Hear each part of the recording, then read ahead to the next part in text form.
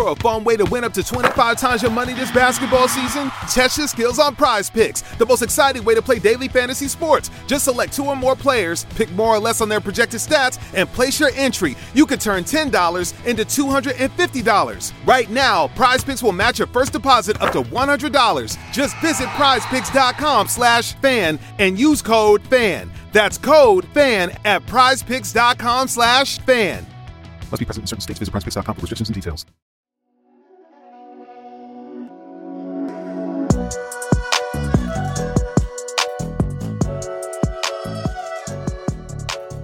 Hi friends, I'm Tim Whitaker and welcome to the New Evangelicals podcast. The New Evangelicals is an inclusive, Jesus-centered community that holds space for people marginalized by the evangelical church, advocates for accountability in the church, and helps you explore the Christian tradition beyond the basement of evangelical fundamentalism. This podcast is part of that work, so join us as we talk to people from all walks of life, lending their expertise and wisdom to us as we renegotiate our faith and find better paths forward.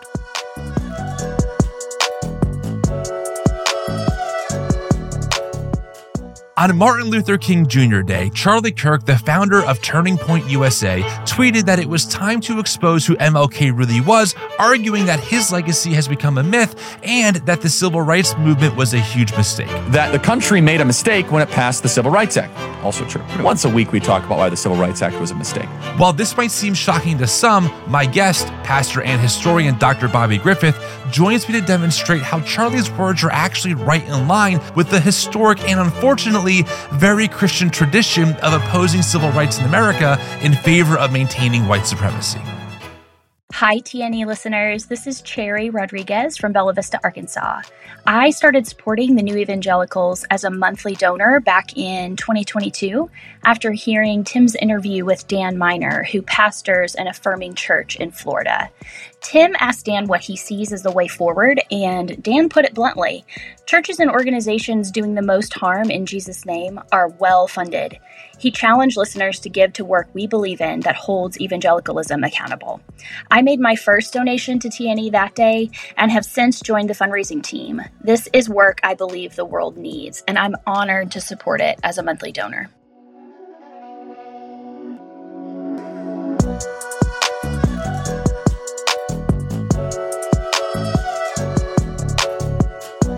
So I want to hop right into it. It's no secret, I've covered this extensively on our channels, that an article from Wired magazine came out detailing that Charlie Kirk had plans to do a pretty big smear piece to discredit Martin Luther King Jr. on MLK Day.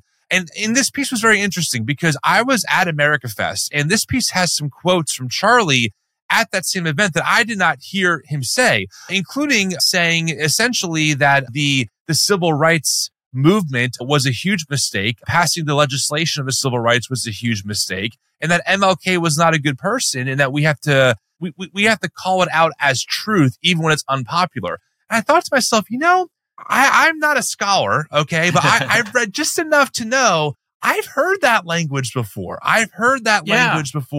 It sounds awfully familiar. And then so you are someone who studies this stuff. Does that language sound familiar to you? Yeah, it sounds really familiar. It's amazing how the more things change, the more they stay the same. He doesn't really say anything different than what you find in fundamentalist and evangelical discourse in the 1950s and 60s. With the exception of maybe Billy Graham and a few others, that if it was today, they would be called, the elites, which is what they were being called at that time as well. Right. And that sort of first generation of evangelicals in the 50s and 60s, they were rebranding themselves beginning in the late 1940s. They are rebranding themselves with the term neo-evangelical, so they aren't called fundamentalists anymore, but on paper have the same views theologically. Maybe not culturally, but theologically, they're there.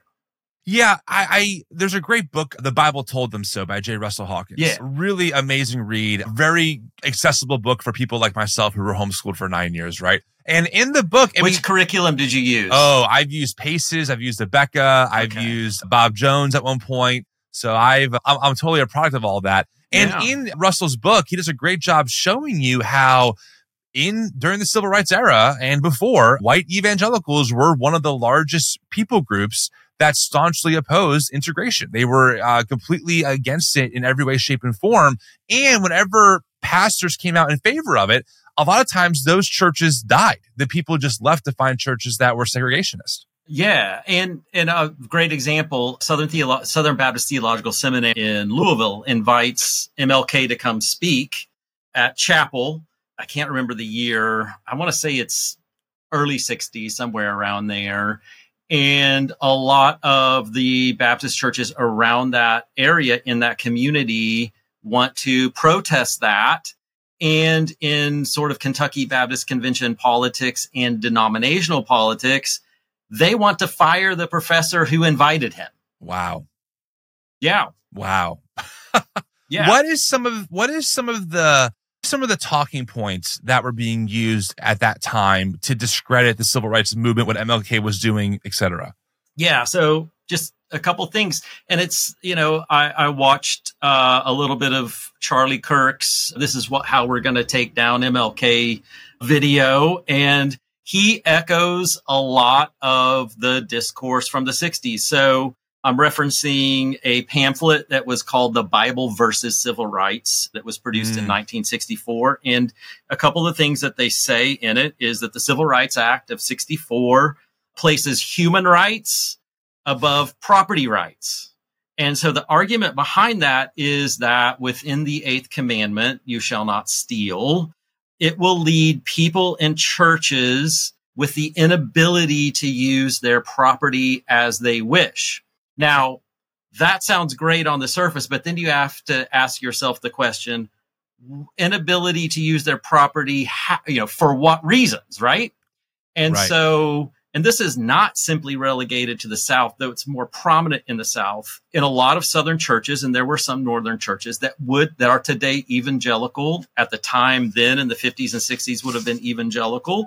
You have in deacon manuals, for example, in some of the large steeple Presbyterian churches in Mississippi and Tennessee, in the deacon manuals, what to do if an African-American family shows up, how to keep them from coming in the door, how to usher them out. You have in the discourse over property rights, some of the things that they say is that if the Civil Rights Act says that we can't, discriminate, it's on race, religion, now that includes sexual orientation, but for whatever reason, we won't be able to use our property as we wish. So that means you can't have a whites only counter anymore, right? You can't choose the race of the person that you're selling your home to. That's what they're afraid will be taken away, right? That's what it means when they say property rights. The other thing they say is that it violates the First Amendment with the free exercise of religion. And then again, you've got to peel that onion, that layer of the onion, like free exercise of religion to do what? Right? Right. And it's right. to prevent people from coming in the church, the building. And part of the sort of backdrop to that isn't only just pragmatic politics, right? There's a theology behind this. I'm specifically thinking of a journal article written by David Chappelle about prophetic religion.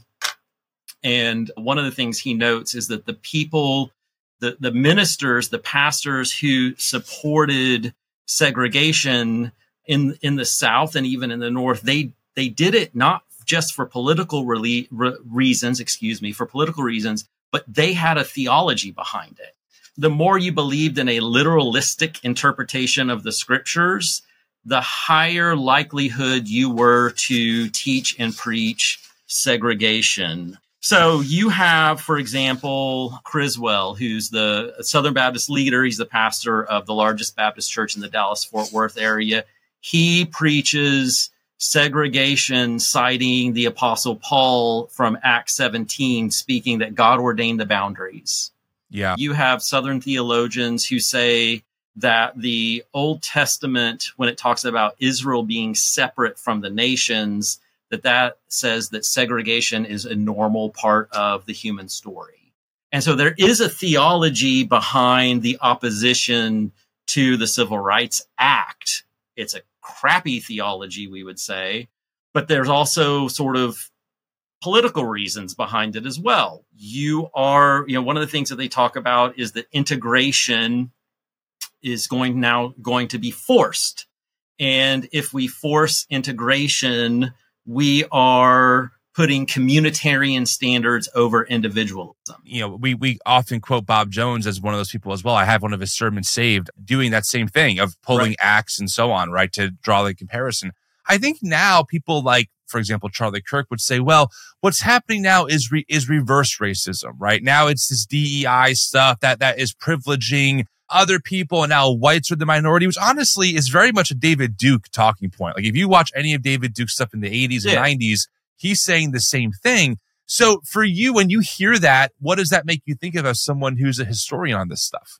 Yeah, again, you want to talk about sort of you have fundamentalists in the 1960s like Billy James Hargis and Carl McIntyre. And Carl McIntyre, for example, is in New Jersey, born in Oklahoma. He's a pastor of a fundamentalist megachurch in New Jersey, right outside of Philadelphia. 1400. That's where I live. to Collingswood.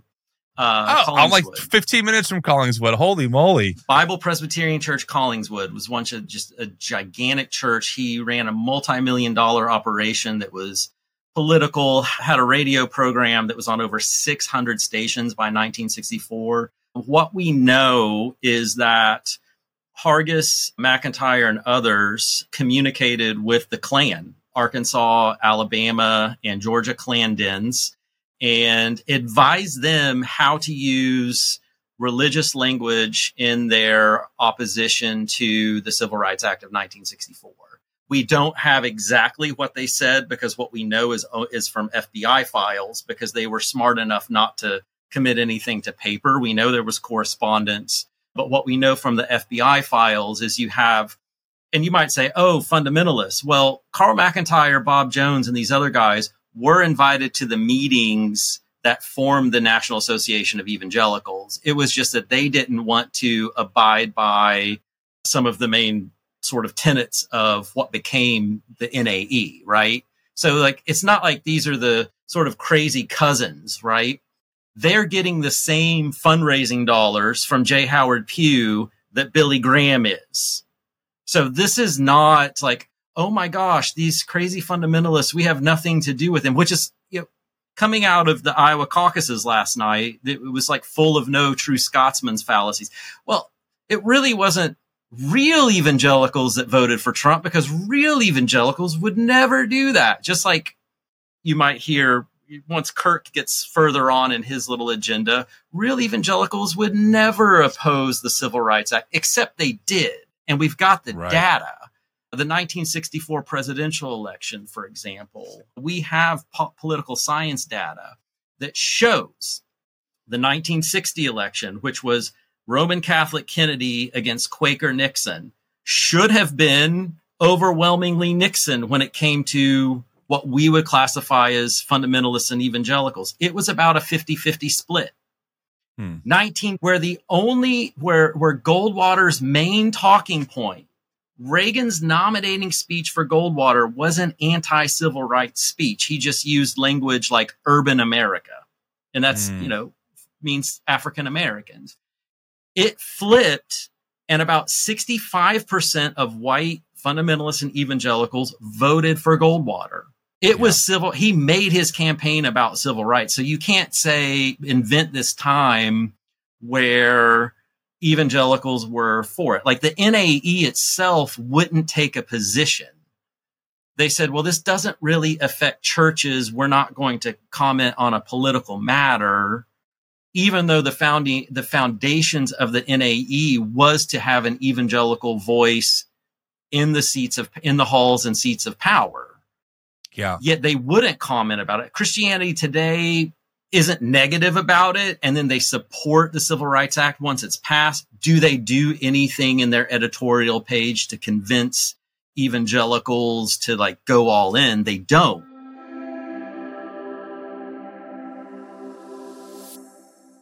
Friends, it's no secret that Christian nationalism is on the rise and threatens the rights of all of our neighbors. You also know I'm a big believer in shared values over shared beliefs, and you know that we are committed to working together with all kinds of folks to protect democracy in 2023. That's why I'm proud to let you know about the Summit for Religious Freedom hosted by Americans United taking place in Washington, D.C., April 14th through the 16th. I'm going to be there, and I'm so excited because keynote speakers include Anthea Butler, author of White Evangelical Racism, who we've had on the show before, and Representative Jamie Raskin, a vocal opponent of authoritarianism and Christian nationalism. The Summit for Religious Freedom is a big tent full of all kinds of people from different walks of life and holding different beliefs, uniting under the shared value of protecting the rights of all of our neighbors. So grab a ticket. Let's hang out and learn all about the ways we can resist Christian nationalism and protect freedom for all. Go to thesrf.org for more information, and if you can't make it in person, that's okay. You can always grab a digital ticket and join us from virtually anywhere. Get it? That's thesrf.org, hosted by Americans United for Separation of Church and State, April 14th through the 16th. I'll see you there. Jake Knapp is the inventor of the design sprint and the New York Times bestselling author of the book Sprint. He's also the co-founder of Character, a venture fund for early-stage startups. How and why did you start using Miro? I came from this position of thinking, I don't want to be doing stuff online, to thinking now when I do a sprint in person with a company, it's like, we're going to use Miro, even though we're all in the same room, because that's a better way for us to get this work done. As an investor, we're basically investing in their ability to solve problems. We're saying, we think this group of people is going to be able to solve a problem in a really great way and create value by doing it. And actually, you need to give people the tools that can help them make decisions, help them collaborate, help them visualize and see things in a different way. And Miro does all those things. So to me, at least as an investor, I'm thinking, give the team the tools that are going to help them think, that are going to make the most, brighten their skills as smart folks. And Miro is at the top of that list for me.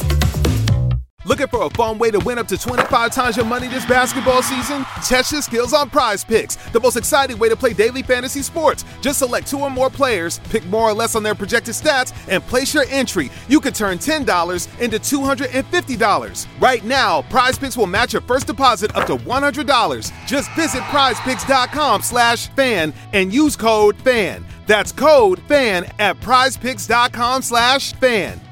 Must be present in certain states. Visit prizepicks.com for restrictions and details.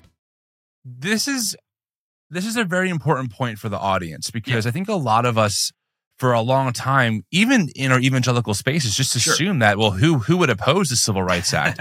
And as you listen to people like yourself, it turns out that our own tradition historically was one of the loudest voices that opposed it. So I know for me, when I saw Charlie's tweet about MLK, which he says, by the way, here's the full tweet. He says, "Who was MLK? A myth has been created and it has grown totally out of control. While he was alive, most people disliked him. Yet today, he is the most honored, worshipped, even deified person of the 20th century. Today, we're going to tell you the truth and explain how this myth was born. Happy Monday." And when I read that, I went, whoa, like, where is this coming from? But then I thought, well, there actually has been a pretty long tradition in the spaces that Charlie is a part of that have always opposed it, even if for maybe a good chunk of time, it was more of a dog whistle as opposed to this very just direct, blunt way of saying MLK is not the hero that you think he is. We have to discredit him. Does that make sense? That makes total sense. And, when he was alive, right, most of the actions toward MLK on the part of evangelicals, if they were, for him, it was the most you get is what Billy Graham does, right? And with Billy Graham, there's a wonderful dissertation called Billy Graham and the Race Problem. It was never turned into a book. It was done at the University of Kentucky. You can get it somehow if you have, I don't know how you get it other than downloading it from wherever you find dissertations. But one of the things it points out is that Graham is playing all sides of the civil rights movement, right? So he famously integrates his crusades in the 1950s in Chattanooga, right? And he does that against, behind him is his father-in-law, Nelson Bell, who is classified in the historiography as a racial moderate, right? Bell's a Southerner. He supports integration, but he doesn't want it to be too fast because it pisses people off. But at the same time, he knows that his sort of Southern tradition is in the wrong. And he is guiding Billy behind the scenes, like, hey, you need to do this thing. But when it comes to King, Billy Graham, and I know you're not supposed to play counterfactuals as a historian, but I'll put on my pastor hat right now so I can cheat that rule. Billy Graham could have been at the March on Washington. He could have been a part of boycotts with King. He could have marched with King. He chose not to.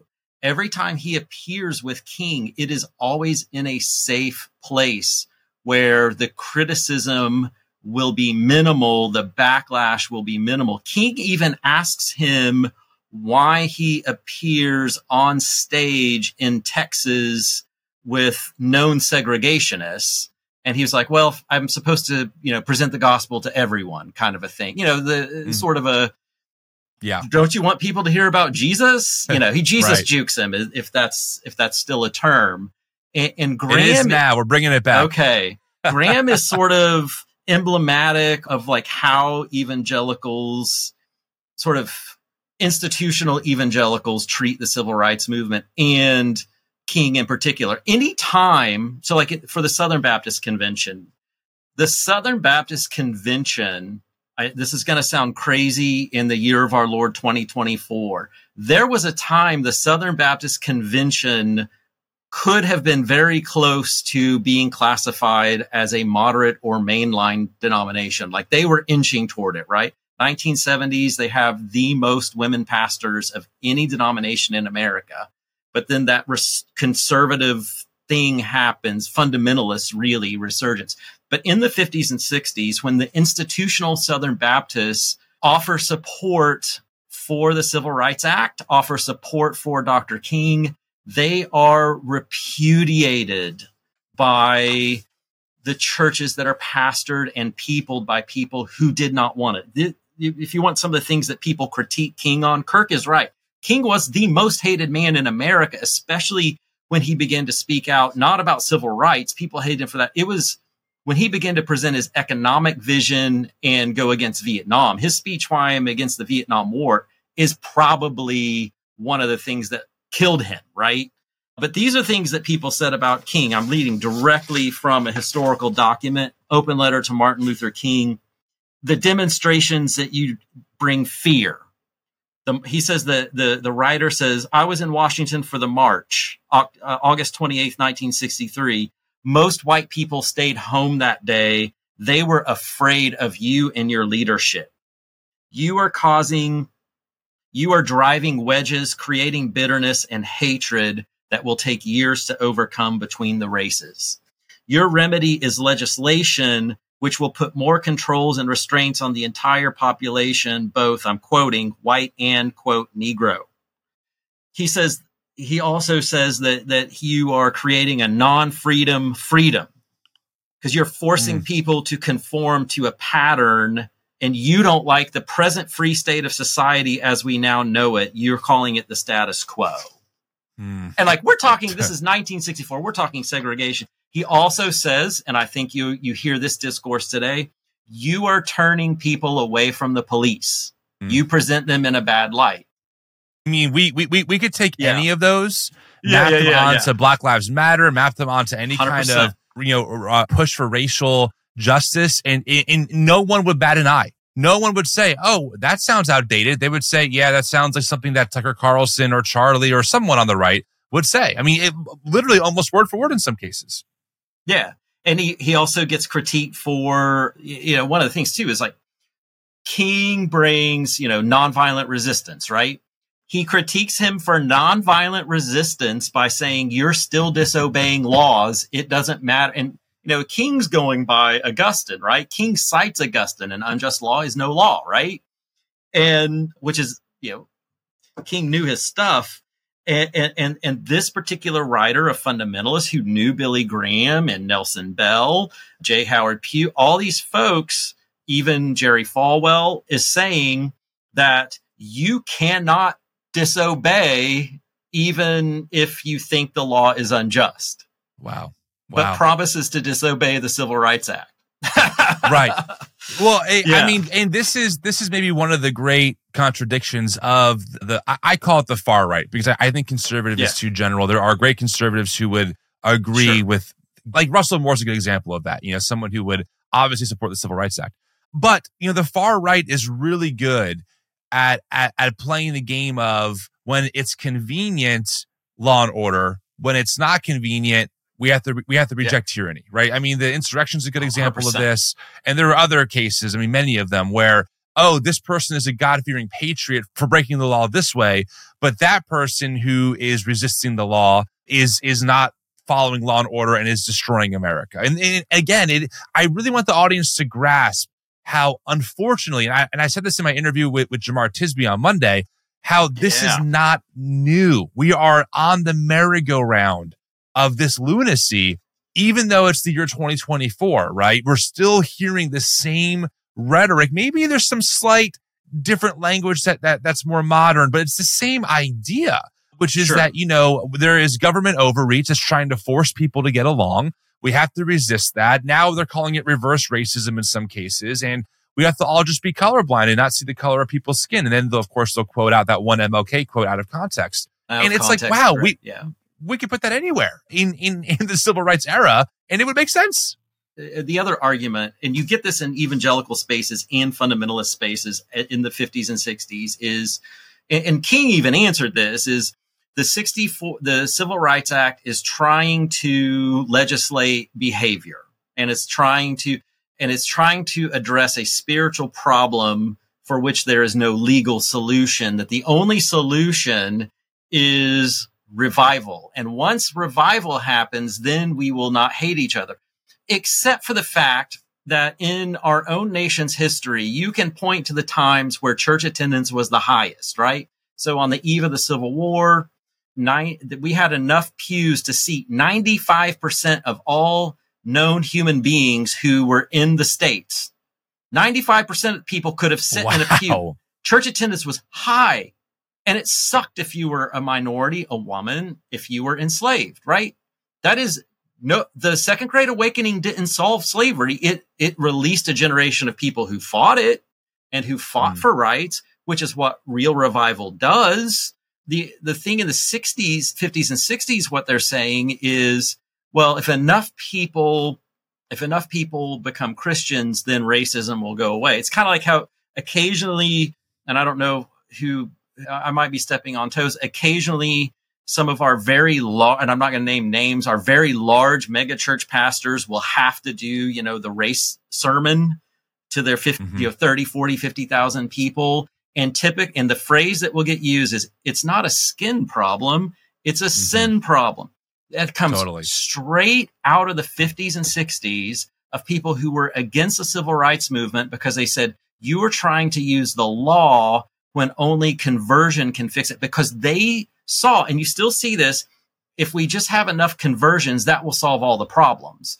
And part of that comes from this captivity that evangelicalism since the Enlightenment has had, that accelerates in modernity of individualism. They seek individual solutions to community problems. And the arguments against civil rights was that this takes away our individual rights. And it's like, rights to do what? Be jerks, discriminate. And that comes from a very individualistic reading of the texts and scriptures, that it's me and my personal salvation will suddenly magically erase my racism without being involved in patient discipleship in the community. Right. Yeah. The religious right mantra is still used today, right? It's used today to discriminate against queer people and all kinds of things. I mean, it's the same system, maybe just insert a different type of people group that is now the ones that are encroaching on our religious liberty. And again, I just think it's very important for us to be able to recognize that a lot of the stuff we hear today is not new. It's not.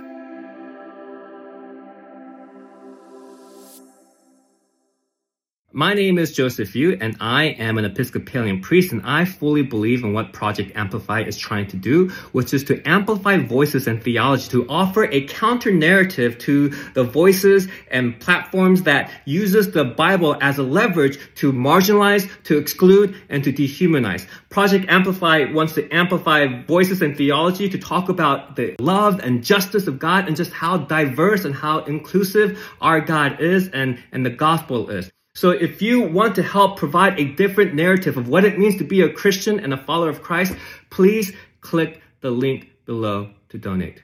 Thank you. Today, we discuss Miro. Today, I want to talk about the hellscape that is technical diagramming, right? Everybody's nodding their heads right now, And there is a potential solution that I want to share. There was one name that several people brought up. I did some digging, and it's kind of nuts how much this program Miro has for developers. I have to share this. It could potentially be a game changer for you. So my favorite part about Miro is that half the work is already done. Like right now, typically we spend hours starting diagrams from scratch, gathering information. You get buy-in from every team. That's a lot of work to do. But Miro has a full set of integrations with the tools you're probably already using. And they also offer open APIs and SDKs for custom solutions for all those niche diagramming use cases we have to do, right? So the end result is the same, but it doesn't take forever. It's a massive, massive time saver. I'm transforming basic flowcharts and network architectures, and it all lives in one place. So are you using Miro? Have you used it? I want to hear. That's MIRO.com. Looking for a fun way to win up to 25 times your money this basketball season? Test your skills on Prize Picks, the most exciting way to play daily fantasy sports. Just select 2 or more players, pick more or less on their projected stats, and place your entry. You can turn $10 into $250. Right now, Prize Picks will match your first deposit up to $100. Just visit prizepicks.com/fan and use code FAN. That's code FAN at prizepicks.com/fan. Must be present in certain states. Visit prizepicks.com for restrictions and details. I think what's interesting to me, and I would like your thoughts on this Sure. before I let you go, Bobby, is it does seem like the dog whistling is fading, and now people are just saying the quiet parts out loud. And 2 examples of this. Number 1 is, of course, this Charlie Kirk MLK, smear campaign that he's openly admitting to and happy to do. But number 2, when I was at America Fest, I heard the Great Replacement Theory parroted over and over again. And it wasn't dog whistled. I know in the past you might be able to hear bits of that if you knew what to listen for, but these are people, including Charlie, just saying it out. Hey, we're being replaced. The white population is being replaced by immigration. I have clips on our YouTube channel of that when I covered the whole event. And I'm like, that is another level of just saying the quiet part out loud. And it seems like, and maybe my own recollection is distorted here, but the thought of someone openly quoting a David Duke piece of propaganda, because that is literally David Duke propaganda, would just be unfathomable even in my conservative Bush versus Gore days. But now here we are in 2024 and late 2023 when this happened. That's said out loud, and evangelicals, largely speaking, aren't really outraged at all. In fact, as of this recording, Dream City Church is hosting Trump and Charlie to do a big rah, rah, rah campaign. And I'm like, these people are saying things that should absolutely alarm very moderate conservatives who wouldn't agree with me on a lot of issues. Instead, it seems like the church is regressing back into that, let's platform those people and save America. And this is the historical problem, is I tend to think that isn't really a regress. It's just that because I know it's terrible. It's just that, so you find anti-immigration rhetoric, they're talking in the floors of Congress that like Texas is Eden, and being from Oklahoma, I would never think that, but that Texas is Eden and is being polluted by brown people. Like that was the justification for the Texas-Mexico War, was, manifest destiny. And we think about certain dog whistles today. So America First, right? That comes from William Simmons, who rebirthed the KKK in the 1910s. America First, 100% America, the idea of making America great again. The phrase law and order comes from that man. Flags in American churches comes from him, as a way to show that you are not German during the First World War. Back to the Constitution, that phrase comes from William Simmons. Those phrases enter the discourse in the 19-teens and 20s, and they don't leave. They don't leave. And immigration, people in the 1950s and 60s were terrified of Mexican immigration. Eisenhower, in fact, had a horrible law that a horrible policy that I won't even say because it has a terrible word attached to it to restrict Mexican immigration. And largely in these fundamentalist and evangelical circles, what terrifies them about racial integration because of their understanding of sort of biblical literalism is that you would dilute races. That's their fear. I don't know if that's Charlie Kirk's fear. I tend to think it is. There is this fear. You find this fear of replacement in the protocols of the elders of Zion in the teens and 20s. You find this fear of replacement after the Second World War as people are trying to like rethink about life, especially during the height of the civil rights movement. You have this fear, and I'll tell you what this fear misses in the 50s and 60s. And this is something that gets talked about a little bit in the history. I don't know if Jamar talked about this. And this is where people missed out. David Chappelle, not the comedian, the scholar at the University of Oklahoma, who I studied under, he writes this wonderful book called A Stone of Hope, Prophetic Religion and the Death of Jim Crow. And he argues, and the evidence is there, that lay preaching in the Black church in Mississippi and Alabama is what pushed the civil rights movement to achieve what happens in 64 and 65. That people misunderstand it when they only look at it as a pure political project. But with leaders like Fannie Lou Hamer and others, it is a 100% spiritual project. And there was this sort of like revival happening that the people who say revival is needed, that the social action that spilled out of this revival is what Johnson signs in July of 64. And people who were angry about it missed out on that. They missed out on that. That's very helpful. Again, it's so key for us to realize that these are not new things. I'm kind of curious, before I let you go, my last question for you, because you are unique in that you wear the hat of both a pastor and a historian. So you're kind of, you have a foot in both of these worlds. Yeah. I like asking some of my guests this when appropriate. I think this is a good time for it. Is there really anything redeemable about this evangelical culture that so many of us found ourselves in? Because the more I talk to people like yourselves, who have the receipts and like have the knowledge of where we've been historically, it just seems like everything that has culminated in Trumpism is a feature, not a bug.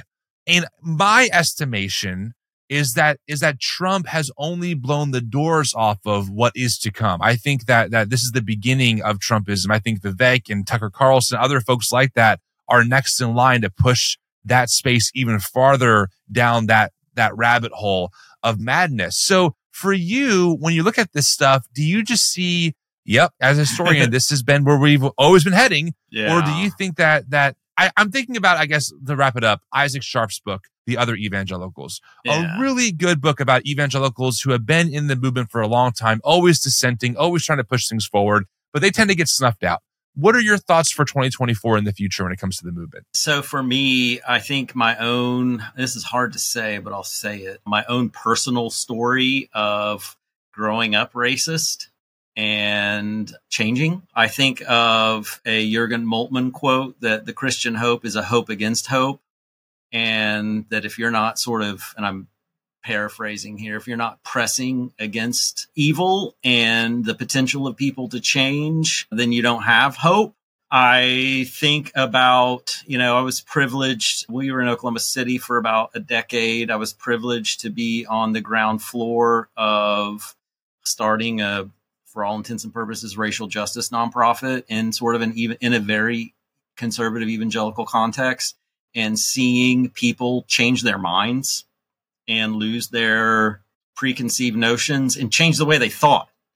I had no idea that I was discriminating against people, or, I had no idea that fast food places paid single black moms in debit cards and stole half the money in fees. I had no idea. I had no idea that payday loan places were so prevalent.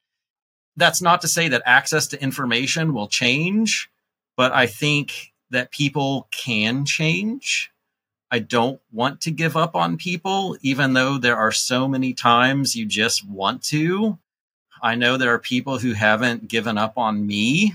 When I speak to nonprofits and we talk about what's a way forward, for me, a way forward is human solidarity and, I hate to say this word, radical egalitarianism.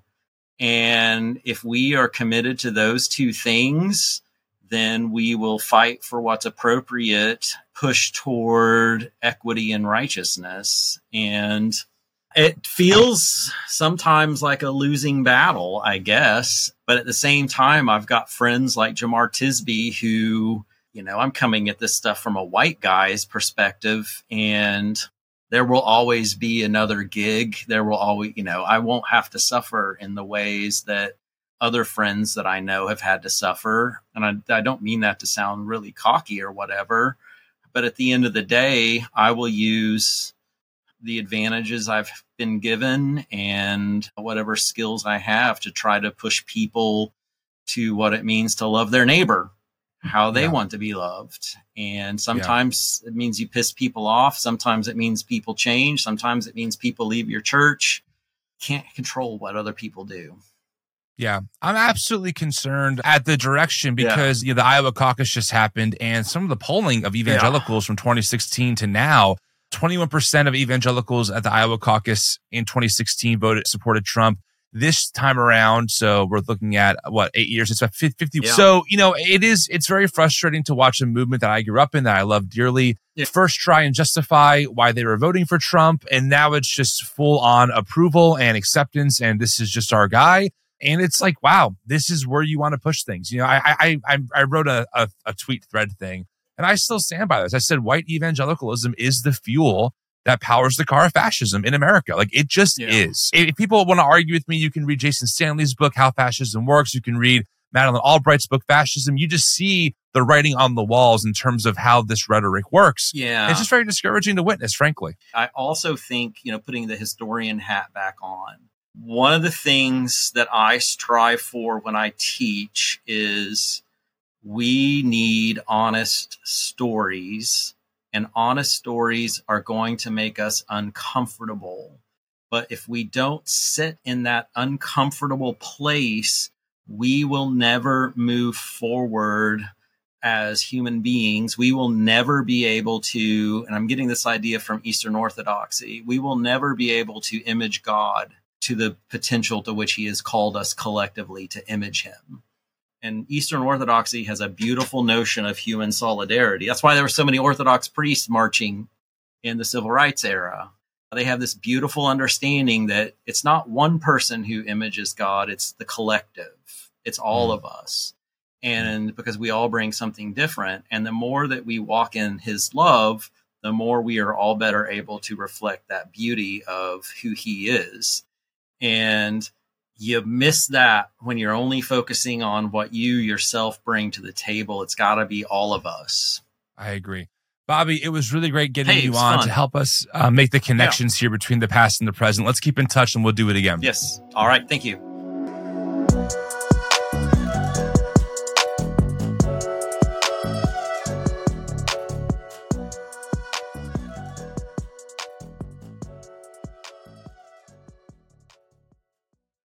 Okay, here's how Miro works.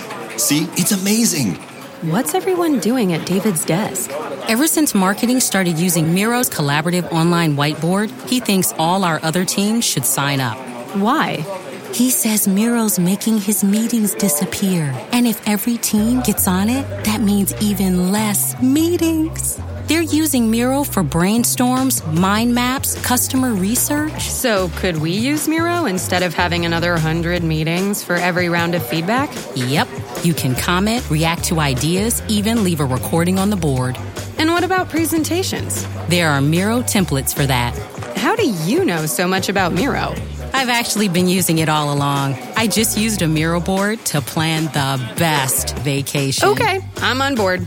See how Miro users save up to 80 hours every year by meeting less and doing more. Get on board at Miro.com with 3 boards free forever. That's MIRO.com.